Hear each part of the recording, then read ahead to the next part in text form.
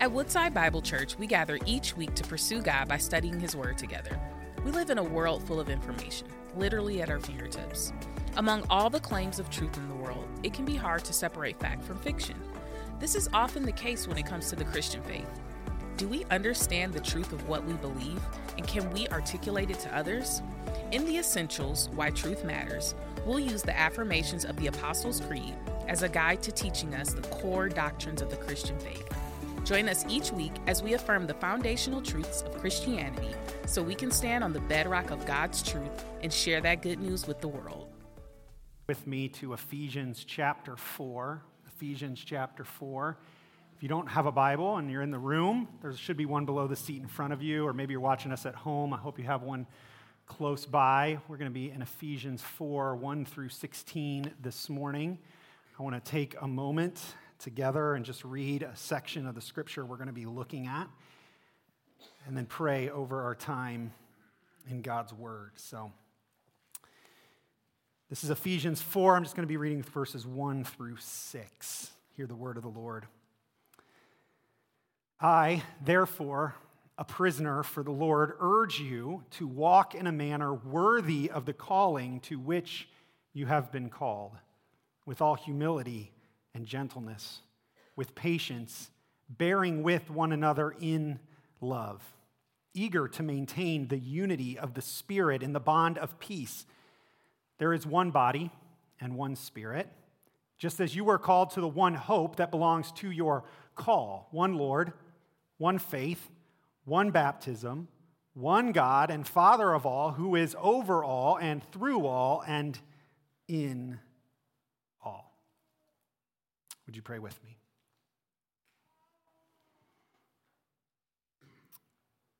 Father in heaven, we come this morning with hearts full of just gratitude for not only your incredible, enduring, steadfast love for us, but the way that you have made that love known by giving us your Son. Jesus, we are thankful that you would love us enough to be a willing sacrifice for our sins, and that you would defeat death through your resurrection so we might have eternal hope in the love of God. Spirit of God, we are thankful for the way that you apply the love of God to our hearts and to our lives, that we might know it, encounter it, engage it, and experience it. So, Father, Son, and Holy Spirit, thank you for your eternal love for your people. We stand amazed this morning by it. And now, as we come to engage your word that you have given to us, inspired by your Spirit, I ask that you would make this moment an act of love, that you once again would come and reveal more of who you are, that through your word we might see you more truly, experience more of your beauty and majesty, revel in your reality, that you would show yourself in your glory, that we might stand in awe and know a God who is love, but also that we would respond to and love to you, that you would empower us to have our hearts and our minds open and receptive, that you would empower us in faith to trust your word and to respond with lives that love you by living out that truth in the world. So God, move in this moment. May this be a moment of love for the glory of Jesus Christ. We ask this in your holy and precious name. Amen. For nearly the last 40 years, the Barna Research Group has been studying trends at the intersection of the church and culture. Through surveys and polls and data analysis and all of that, Barna seeks to understand how the church kind of engages and interacts and overlaps with the culture. And from time to time, they release reports based on their kind of statistical analysis and studies and surveys and all of that. About 5 years ago, Barna started to notice a trend within our culture in the way that people engaged and were relating to church. And in some of their studies and surveys, they noticed that there was an increasing population of people that were marked by 3 distinct characteristics. The first of those characteristics is this group of people self-identified as Christians. They said, "I'm with Jesus. I believe in him." The second thing that marked them was that they would have said that their faith in Jesus was highly important to them and to their lives. But the third characteristic that marked this group is that they had not attended or engaged a church in 6 months or more. Barna labeled this group of people in their statistical study as people who love Jesus but not the church. And what they noticed was that this was actually a growing trend within our culture and society, that this was actually becoming more normal, and we were seeing more and more of this group of people around us. In fact, Roxanne Stone, who was the editor-in-chief of the Barna Group, noted this about this group of people. She said, "If you live in a more churched area of the country, as we do, it's more than likely you have a significant number of these disaffected Christians in your neighborhoods. They still love Jesus, still believe in Scripture, and most of the tenets of their Christian faith, but they have lost faith in the church. While many people in this group may be suffering from church wounds, we also know from past research that Christians who do not attend church say it's primarily not out of wounding, but because they can find God elsewhere, or that church is not personally relevant to them." Now, I think that's fascinating. In her analysis of this group of people who love Jesus but not the church, she kind of highlights 3 main reasons that I think are really interesting and compelling. One, some people fall into this category out of emotional church hurt. They've had experiences with the church that have left them in pain or damaged in such a way that they say, "Man, Jesus I'm cool with, but there's too much hurt here for me to actually engage the church." The second group of people, or the second kind of marker, is more of a spiritual reasoning. Yeah, I'm for Jesus, but I don't need the church for my own spiritual life and my own spiritual reality. I have other options, other ways to engage that. And then the third one is a little bit more functional, I would say. Right? It's kind of the people who say it's not relevant to me. The church, that just seems like an archaic thing from before. That doesn't really have much relevance to my life and where I'm at. Now, there might be a whole lot of other reasons, but I think these are 3 pretty decent reasons for why you might find someone who loves Jesus but not the church. And it's not my point here to demean those people, or if you've struggled or struggled with that reality, to say, "Oh, get right." But only, I think, to note that this is true. And I think they actually highlight something that's important for us, which is that there can be a disconnect from Jesus and his teaching and the reality of how that actually gets lived out in church. And that can cause confusion for some people, and for others to kind of walk away completely. And so I think we should note and be curious about, why could it be that there are people who love Jesus and not the church? Now, we've been in this series that we've been calling The Essentials, where we've been studying through kind of the essential beliefs of the Christian faith. And we've been using one of the earliest creeds or confessions of the church in what we believe to kind of walk and see how Scripture points us towards some core beliefs about who God is and how God works and who he is in the world. That creed's known as the Apostles' Creed. And through it, we've been looking at what we believe about God, what we believe about Jesus, what we believe about the Holy Spirit. And today, we come to the part of the creed that simply says, "I believe in the holy universal church." And as we engage that, I actually want, because we've been kind of practicing together to rehearse these essential truths, to actually say the creed together up until that point, to invite you to kind of confess this with me. And as we do, I want you to kind of hear the flow of what we're going to look at today, how it kind of flows in the reality of the creed that we've been looking at. So, let's read this together. I believe in God the Father Almighty, creator of heaven and earth. I believe in Jesus Christ, his only Son, our Lord, who was conceived by the Holy Spirit and born of the Virgin Mary. He suffered under Pontius Pilate, was crucified, died, and was buried. He descended to the dead. The third day he rose again from the dead. He ascended to heaven and is seated at the right hand of God the Father Almighty. From there, he will come to judge the living and the dead. I believe in the Holy Spirit, the holy universal church, the communion of saints. So the way that the creed is structured, what we just read, overlines our belief in God, right? I believe in God the Father. I believe in Jesus. I believe in the Holy Spirit. And then the very next line that flows out of the reality of what we confess about God is, and I believe in the holy universal church. So if we put it in the categories of what we're saying, where some might come along and say, I believe in Jesus but not the church, the creed would come and say, I believe in Jesus and I believe in the church. It seems that there's a necessary connection between the two. And so I think the question then we should step back in light of all of that is ask is why?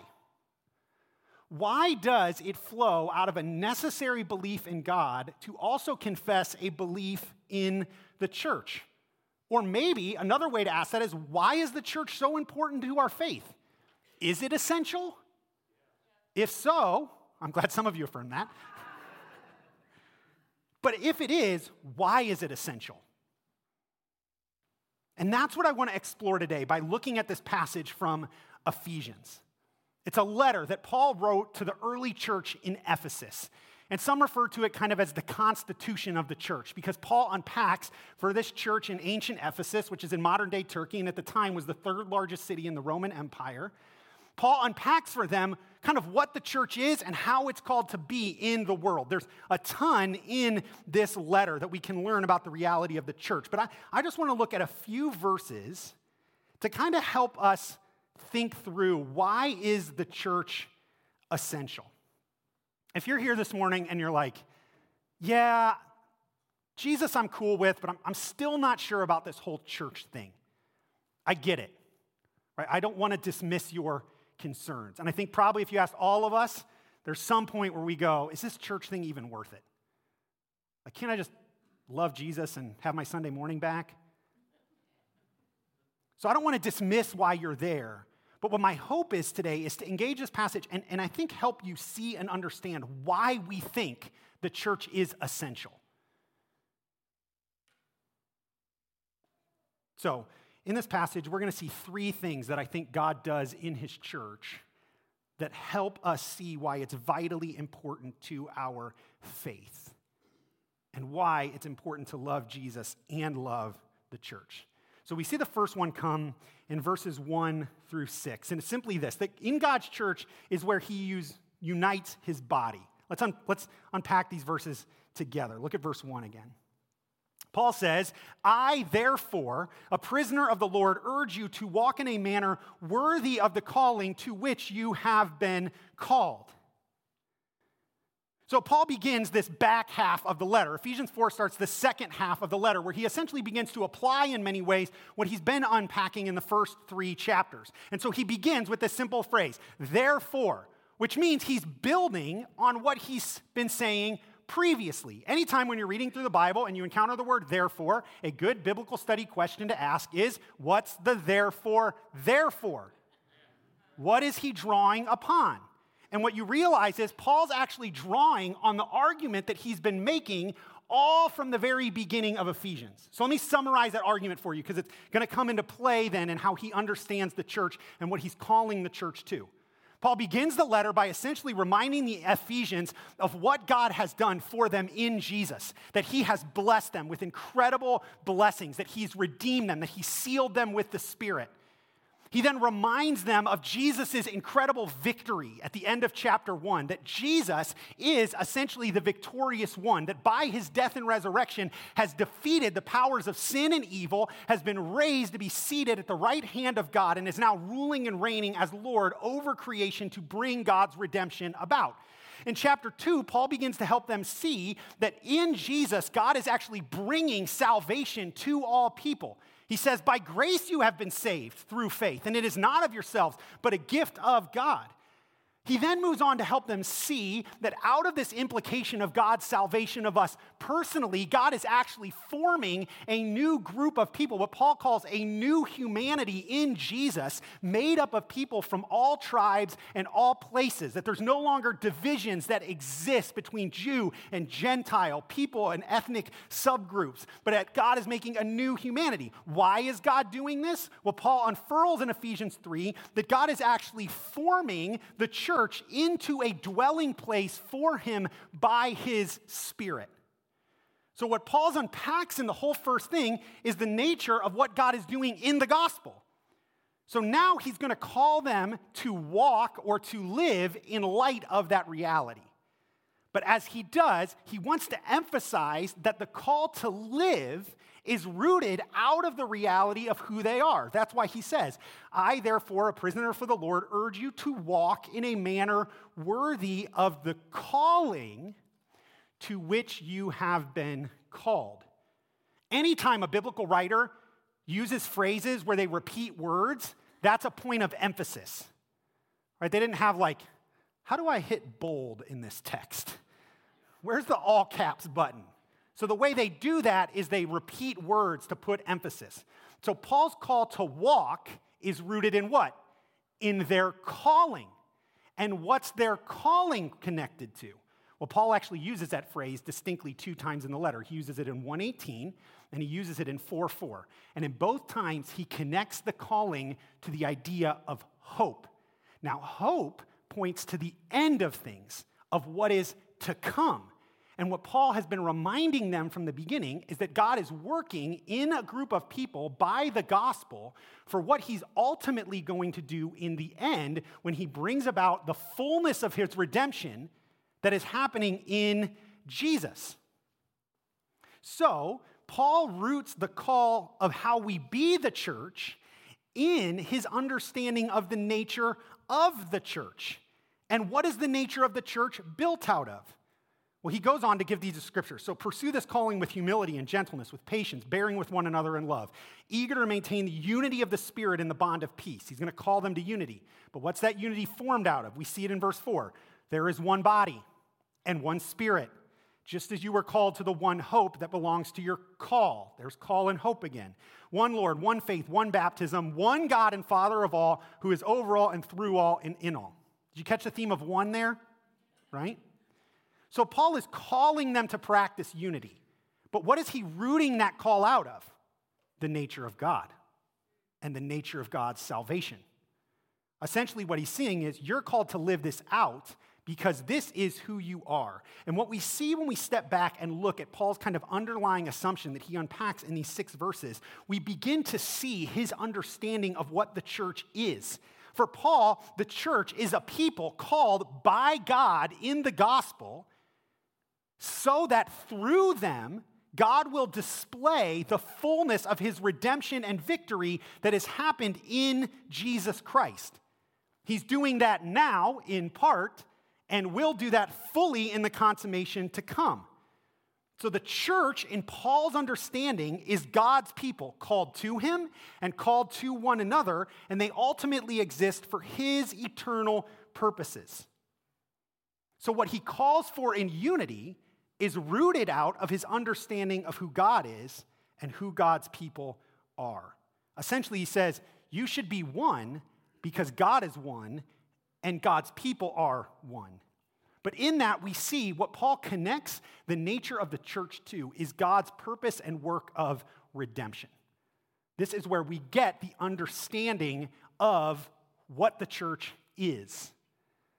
Maybe think of it this way. Imagine with me that you're CEO or vice president or boss or whoever is over you at your work comes to you and says, hey, I want to let you know, we're forming a new team for a special project that we're going to have you work on, and I would love for you to be part of that team. So there's a call that kind of invites you to join the community. Now, what's the first question that comes into your mind if that would happen? Well, what's this team all about? Like, why are you forming this team? What's its purpose? Because to understand the purpose of the team helps you to understand what the team is. And so your boss says, well, we have this special project, we want to explore yada, yada, yada, yada, right? You get the point.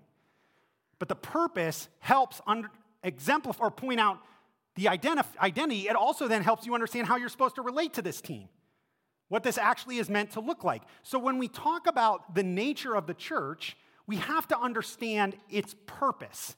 And what we see that Paul assumes is the purpose of the church is ultimately to be the people through whom God will work his eternal redemption in Jesus.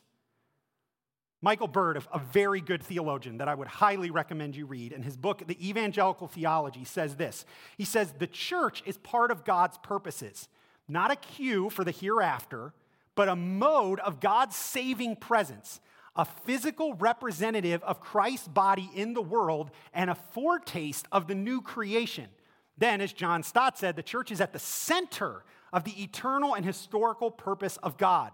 Therefore, catch this, a thick description of the church must include saying something about the church, not only as the people of God, but also as a means of God's grace, and explain the present implication of the church's future destiny. Let me translate that for you. What he's essentially saying is, if you're going to understand the definition of the church, you cannot disconnect it from God's eternal purposes. That's why the church exists. And it helps you understand then what the church is. So I think if we were to define what Paul's pointing towards in these verses and really throughout the letter of the nature of the church, this is how I would put it. The church is God's people called by him in the gospel for his eternal purpose of redemption and restoration through Christ Jesus. So there's a few key things I want you to see in that, right? When the Bible talks about the church, it is not talking about buildings and programs. This space is not the church. What we do here is not the church. The church is you gathered in Jesus. It's the people who have put their faith in him. Put simply, the church is God's people.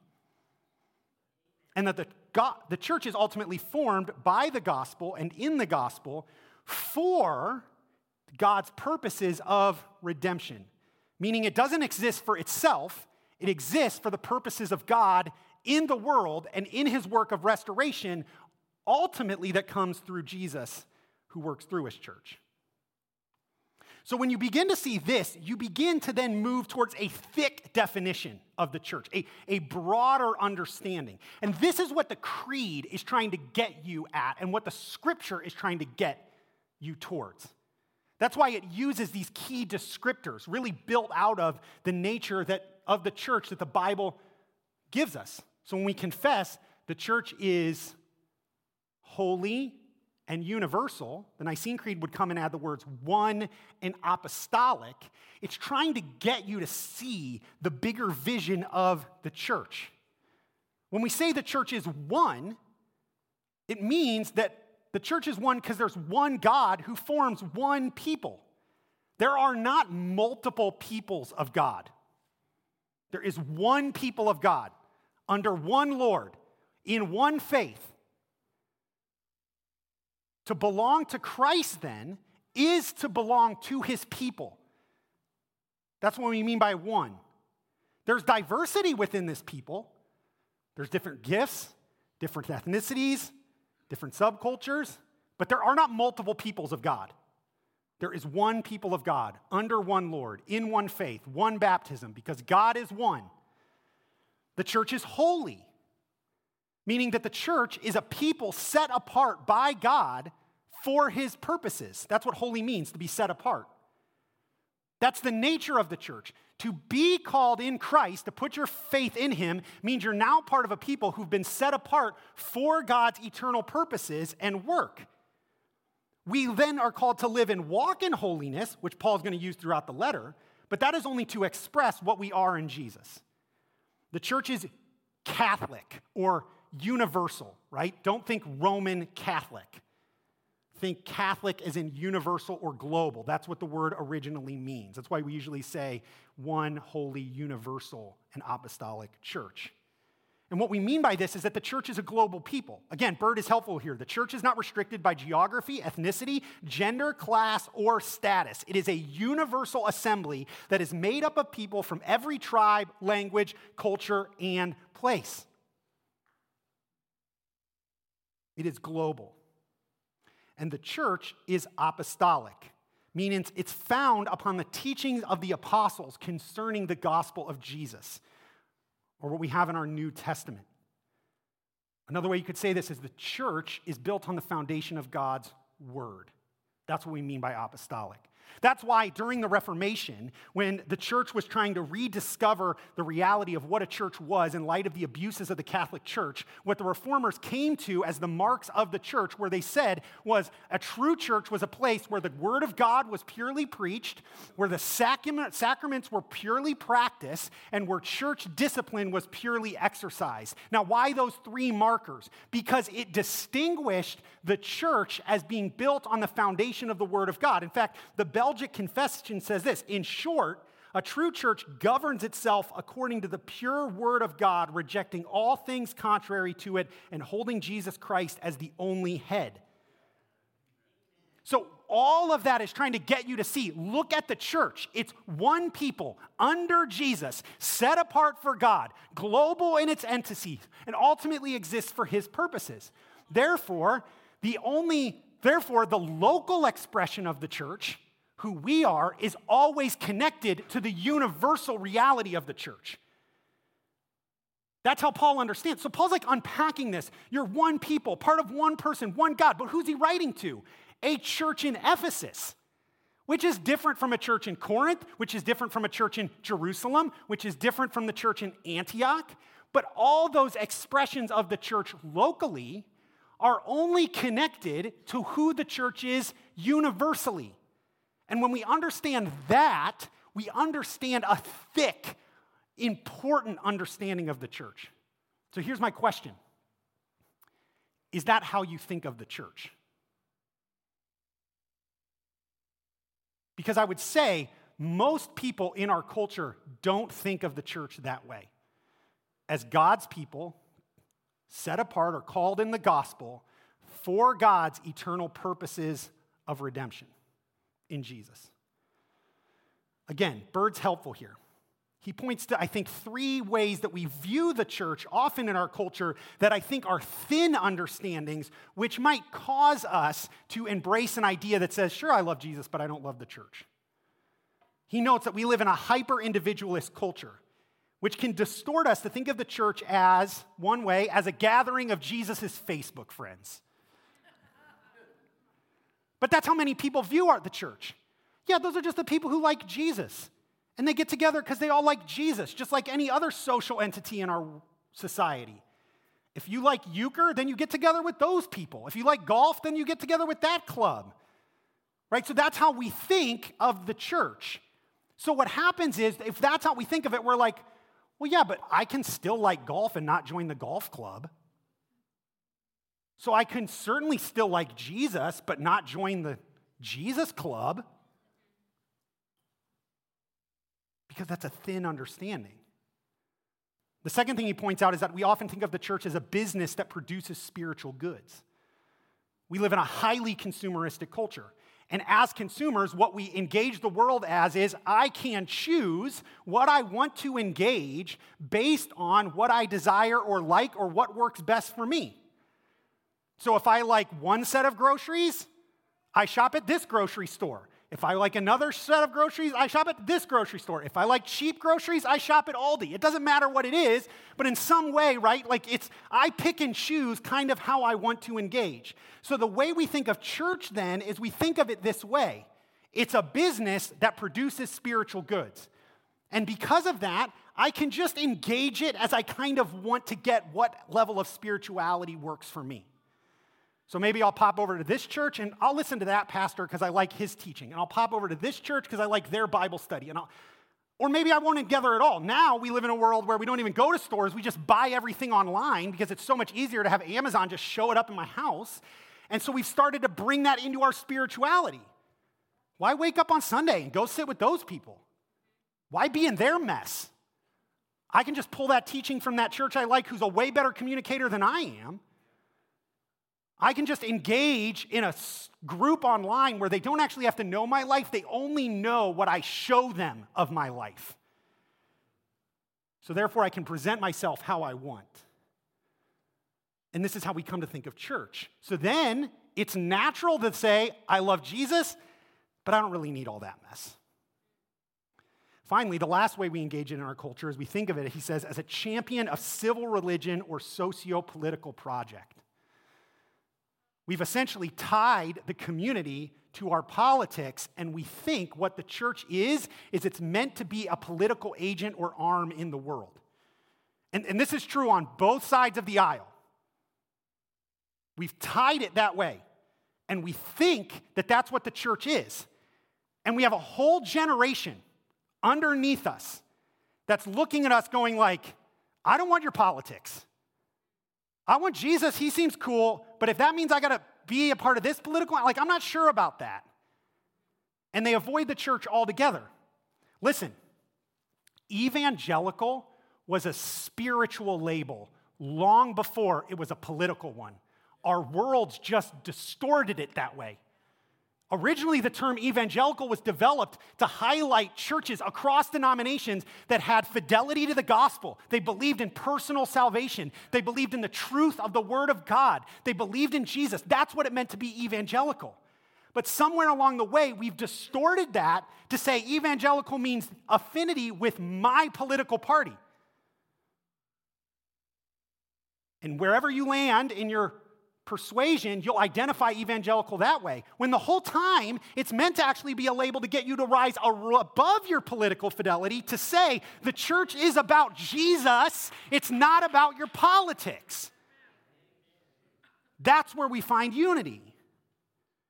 But you see, when we thin out the church in its definition, when we stop connecting it to Jesus, when we stop seeing it as God's people, when we stop seeing it as being connected with his eternal purposes of redemption, then it's natural. Listen, I get it. Who doesn't? If the church is this, if the church is a gathering of Jesus' Facebook friends that produce spiritual goods and ultimately highlight a political agenda, I'm out on that too.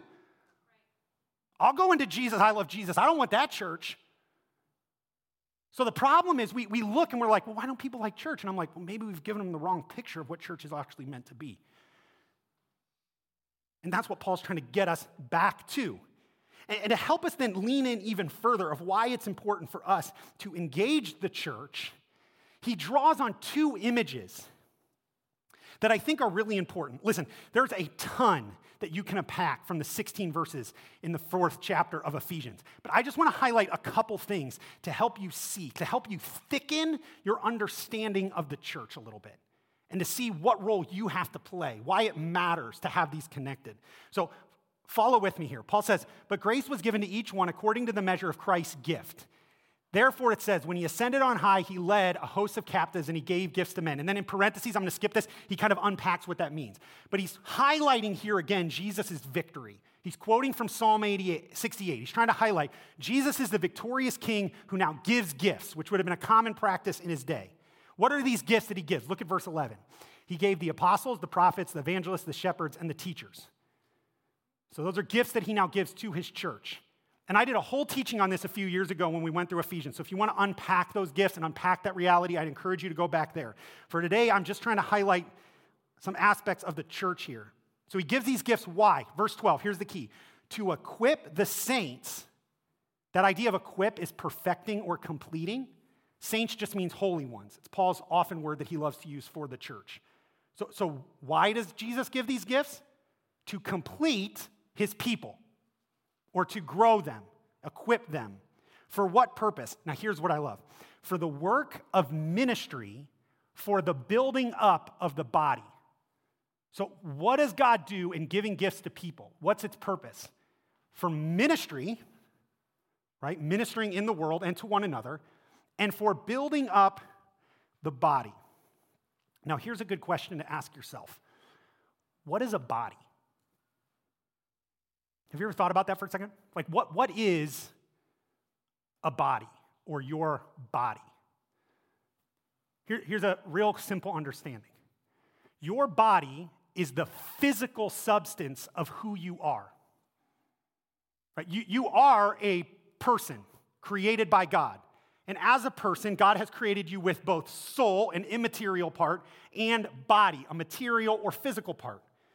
Your body is the material part of who you are. They're not disconnected from each other. They're connected. We're designed. Just like God originally designed heaven and earth to overlap, the pinnacle image bearer of his creation was where spirit and substance overlapped, which is who you are. But your body is your physical substance. It's how you are in the world. You do not relate to the world devoid of your body. Right? Think of it this way. If you love someone, can you engage that love towards them disconnected from your body? No. Your body is the way in which that love gets manifest to that person in relationship. You might feel immaterial a love or attraction or whatever towards that person, an affinity, but your body is the way that's manifested through your actions, your words, your touch, your presence, right? All of that exists. So your body, are you following me here? Your body is the way who you are is represented and manifested in the world. So what does it mean then that the church is Jesus' body? Whoa. Let me draw the connection if you didn't get it.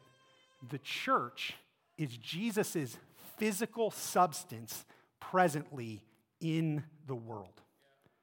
Which means Jesus does not minister to the world separate from his church. How does Jesus love? Through us. How does Jesus bring the good news of his death and resurrection, which provides salvation and reconciliation back to God? Through us. How does Jesus love the downtrodden, abused, unfortunate, people who are cast out from society, looked over, unjustly treated? Through us. Jesus does not do anything presently in the world devoid of connection with his body, just like you don't do anything in the world devoid of the connection of your body. The miracles he works comes through us. The proclamation that he works comes through us. That's how he works, which is why Paul says your gifts matter. Because just like your body's made up of various parts that help you engage the world, Jesus' body is made up of various parts, which then help him to engage the world and actually builds it up. It helps it be what it's supposed to be.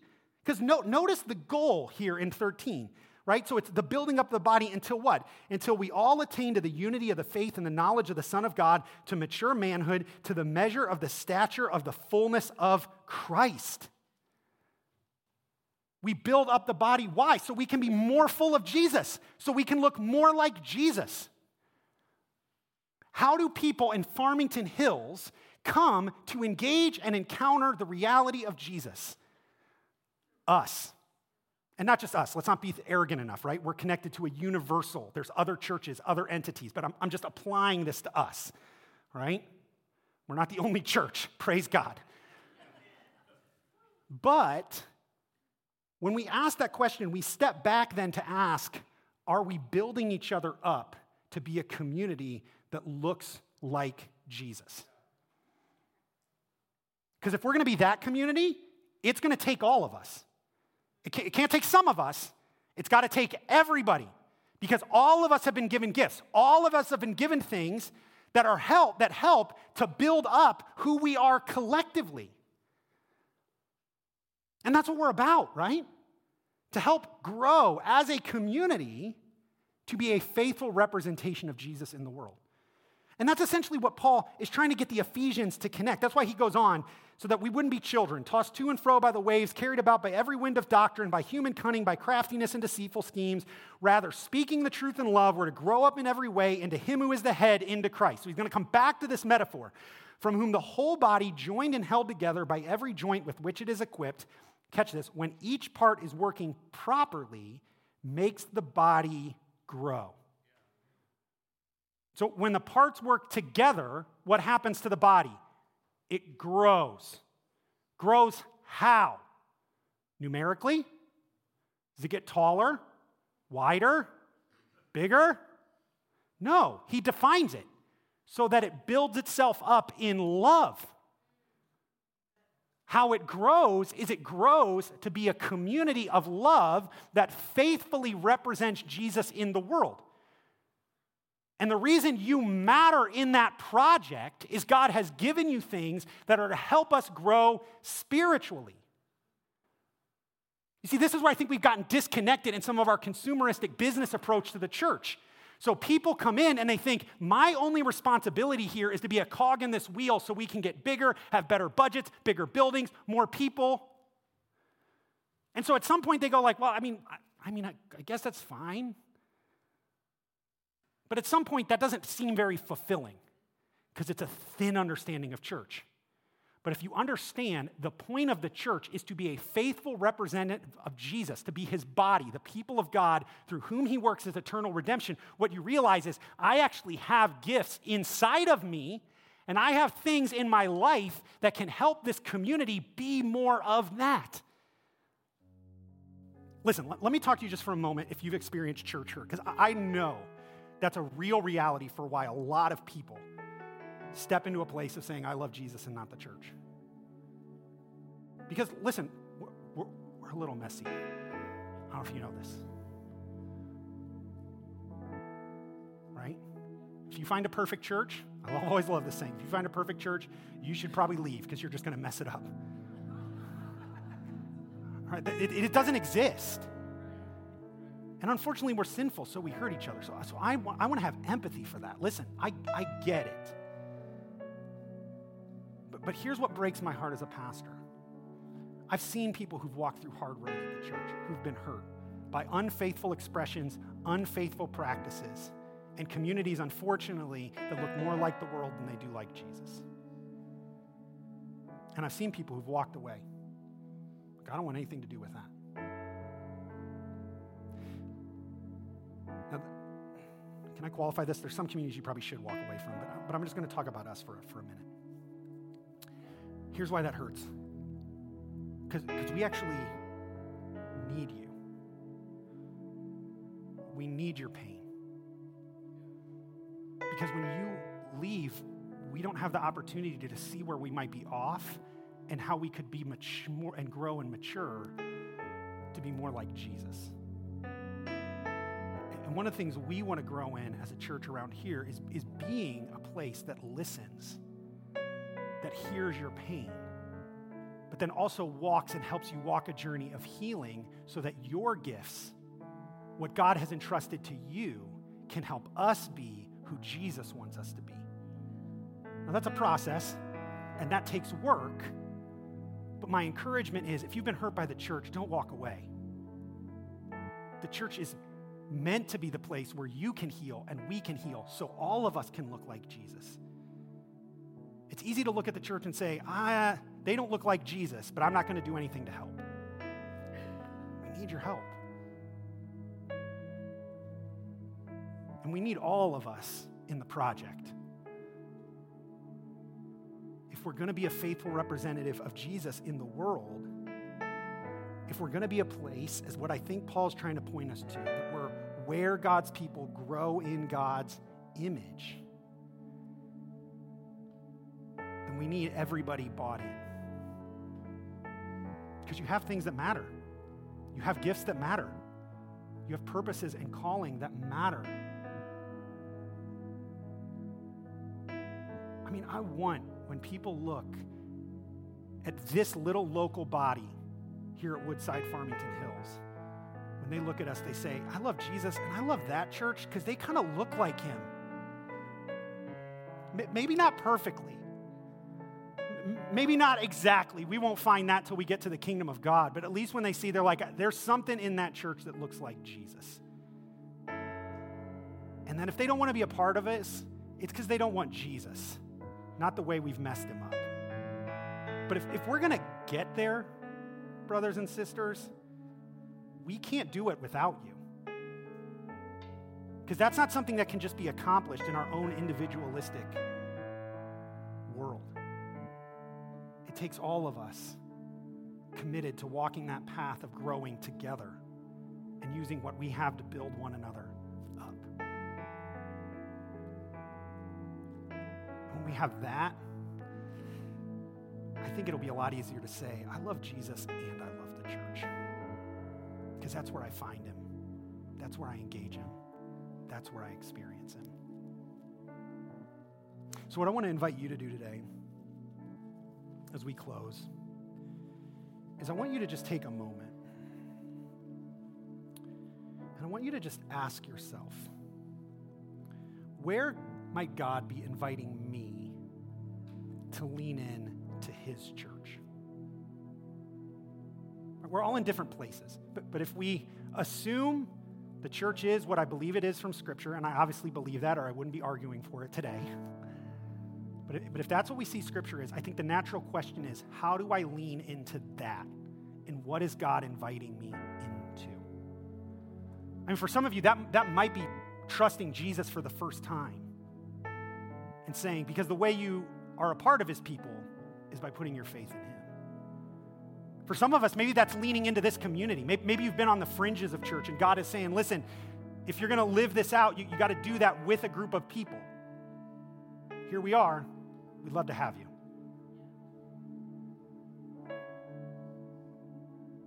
Maybe God's inviting you to lean in to begin to acknowledge the pain that keeps you on the fringes.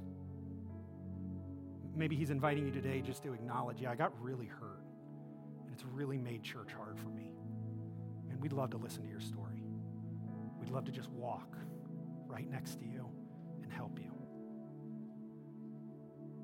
Maybe it's just leaning in to serving and engaging and figuring out what piece, what part you have to play in the community that we are together. I don't know what it is for you. But what I want to just give you is a minute to just go in the quietness of your heart before the Lord and ask that question.